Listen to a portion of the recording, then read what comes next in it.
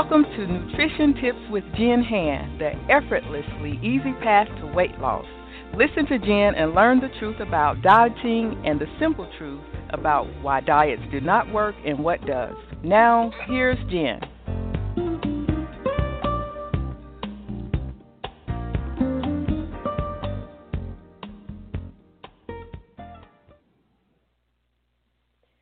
Thanks for tuning in today to another episode. I hope it's not too echoey in here. I wanted to do a podcast on how to eat healthy without dieting and give you some really practical tips. And I know my intention for this podcast was lots of stories, illustrations of how to take these concepts and use them in real life, because that was what I wish I had had when I was struggling, stories and examples and really just illustrations of, okay, well, what does this actually look like? How can I take this concept of hunger and fullness and feeling your emotions, and what does that look like in real life? But today I wanted to deviate a little bit from that and give you a couple practical tips to take away and focus on eating healthy without dieting. And I almost don't even want to say eating healthy, because there's so much baggage around that, because when people say, oh, I'm just trying to eat healthy, or I'm just trying to eat clean, it can still feel very diety. And honestly, in the Normal Eaters Club, when I talk to all the women that are in there, and even one-on-one when I work with people, I really am mindful of the language I use. And I don't always say eat healthy. I often reframe it to say, how can I find something that's nourishing? How can I find something that's satisfying? How can I find something nutritious? How can I add something nutritious to my meals? So I'm really mindful of the language I use around it, and I encourage you to do the same, because the way we talk to ourselves is so important. And even saying, like, I got to eat healthy today, I mean, that can put so much pressure on yourself. It's like, oh my gosh, okay, I got to eat broccoli, and I got to eat salads, and I have to eat smoothies, and I can't have any cookies, and it implies these restrictions and rules oftentimes. So I did title this How to Eat Healthy Without Dieting, but I want you to just be mindful of how that feels to you. So if that still feels like a restriction you're putting on your food, maybe reframe it in a way that feels better to you. So before I get into the 5 little practical tips for you to take away and practice and implement into your own life, I want to remind you, before we get into the day-to-day stuff, to remember that this is a big picture endeavor. So in the diet mindset, and when we're trying to lose weight, it's very urgent. Like Whole30, you got 30 days, you got to make it happen. And Weight Watchers and cutting out carbs and doing something for 6 weeks or 7 days, it's very urgent. Like we almost have this sort of franticness around it. Which, is that a word? I don't know. It sounds good, though, the franticness. You know exactly what I mean, what I mean when I say that. So it's sort of like puts pressure on ourselves. There's a time we put on it, and we expect X result by the end of X days. So this path is the complete opposite of that, and it really takes a while to shift out of that mindset, because this isn't something we are done. And that's not to send you away screaming because you're like, oh my gosh, I'm never done. It's only to say that this is a very wide, winding path. So if you imagine it dieting like a tightrope, and there's this very small, like half an inch little rope that you're supposed to stand on, that you have to stick to, that you can't fall off of, or you're doomed and you failed.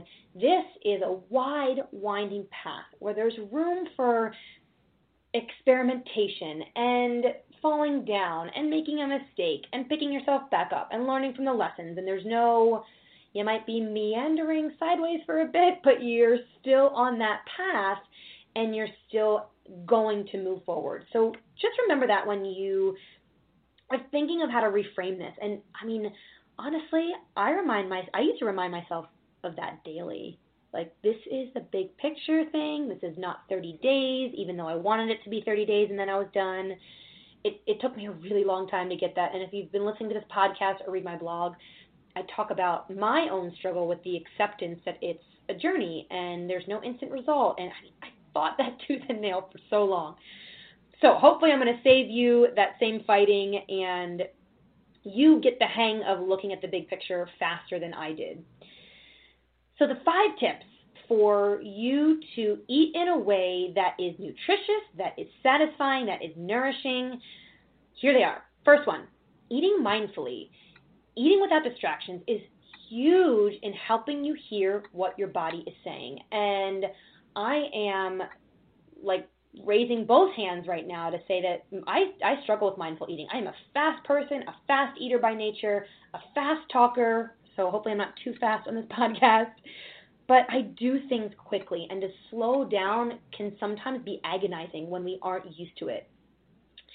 So what mindful eating does for you is it helps you start to hear hunger, hear fullness, hear that response from your body, hear what your body's saying in response to what you've eaten.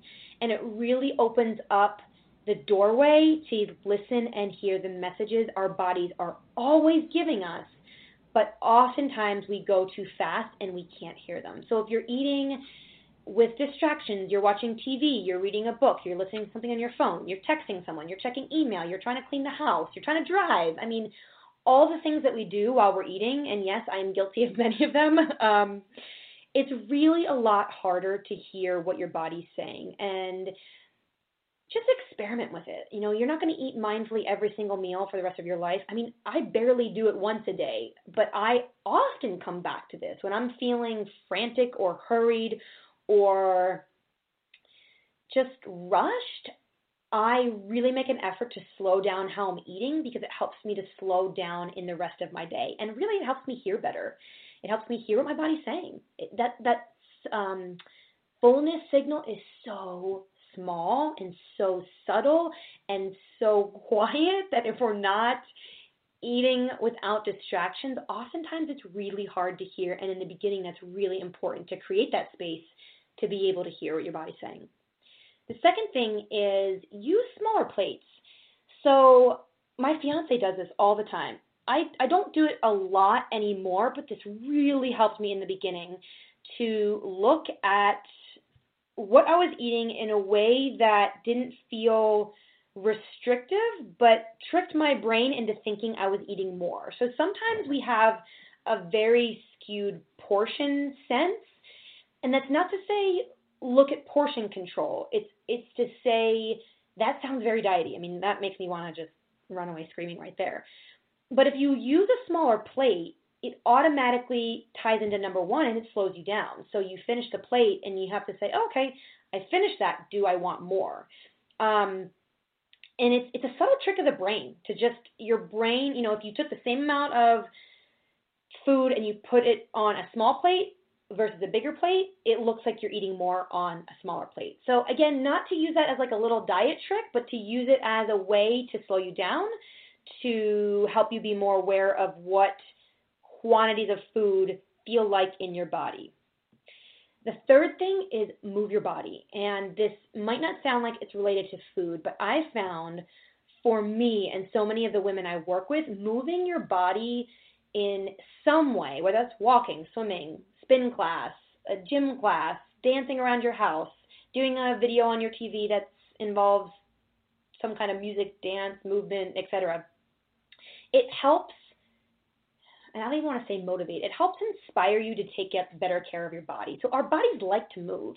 And when we move our bodies, it's much easier to fill them with nutritious, delicious foods versus when we're feeling lethargic and we're laying around a lot and we aren't moving. So it's just a way to sort of kickstart that inspiration for yourself, just taking a walk around the block after dinner, taking a walk in the morning, going for a run, taking a bike ride. Moving your body helps you be more aware of what you're doing to your body because it puts you more in touch with it.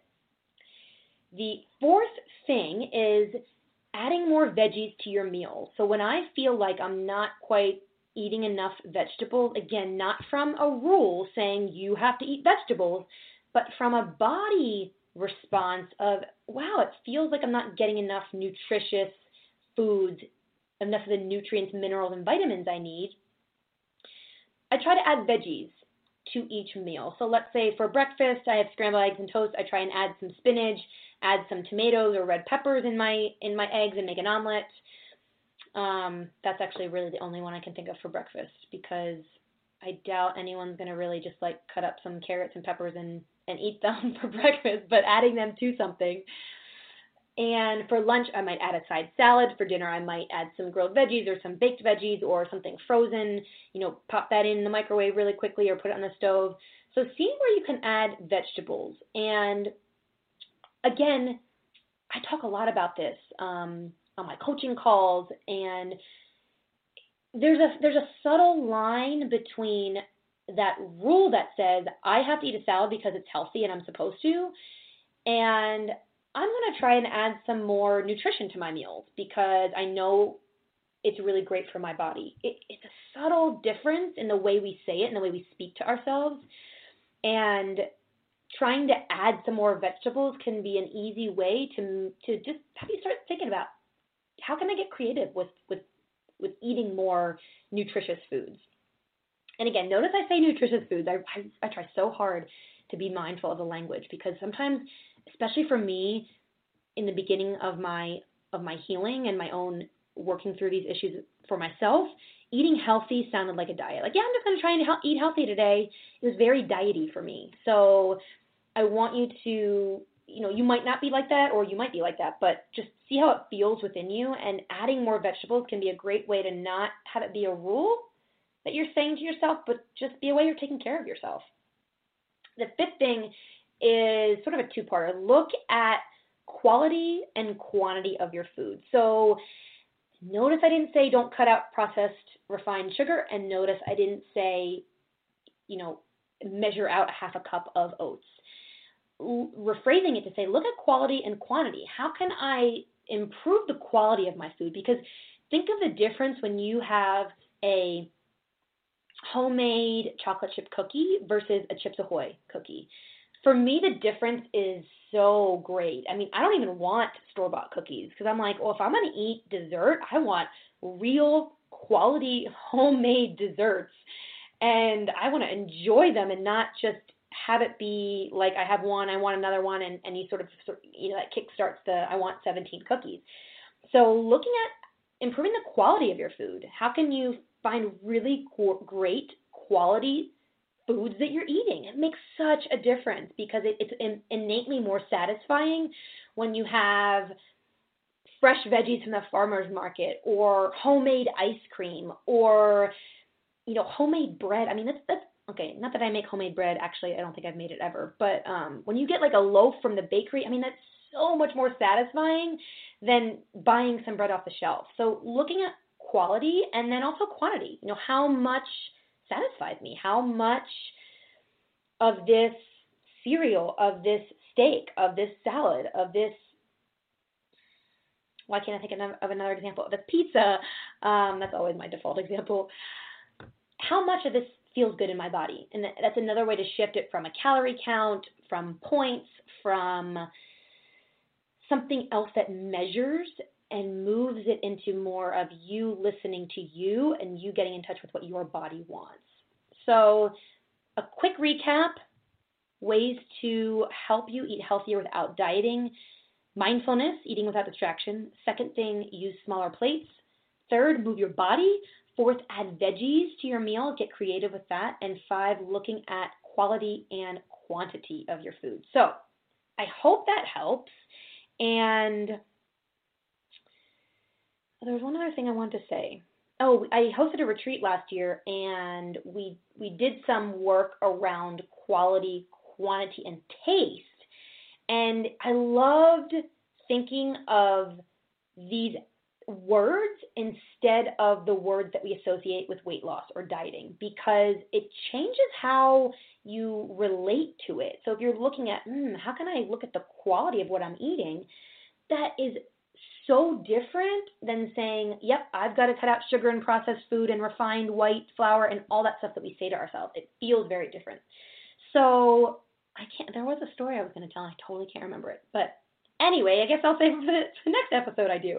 I hope this helps, and I'd love to hear if you have anything to add, any other tips that you've worked with or have helped you. And shoot me an email, info@jennhand.com, or come on over to the blog. I'm always on Facebook if you want to connect with me that way. And thanks for tuning in. I'll talk to you soon. Thanks for joining Jenn today, and come back and listen to Jenn anytime on her page at our website, CWRTalkNetwork.com. If you have questions for Jenn, send them to Jenn Hand at CWRmedia.net. Tell your friends about Jenn and the Effortlessly Easy Path to Weight Loss. Thanks for listening.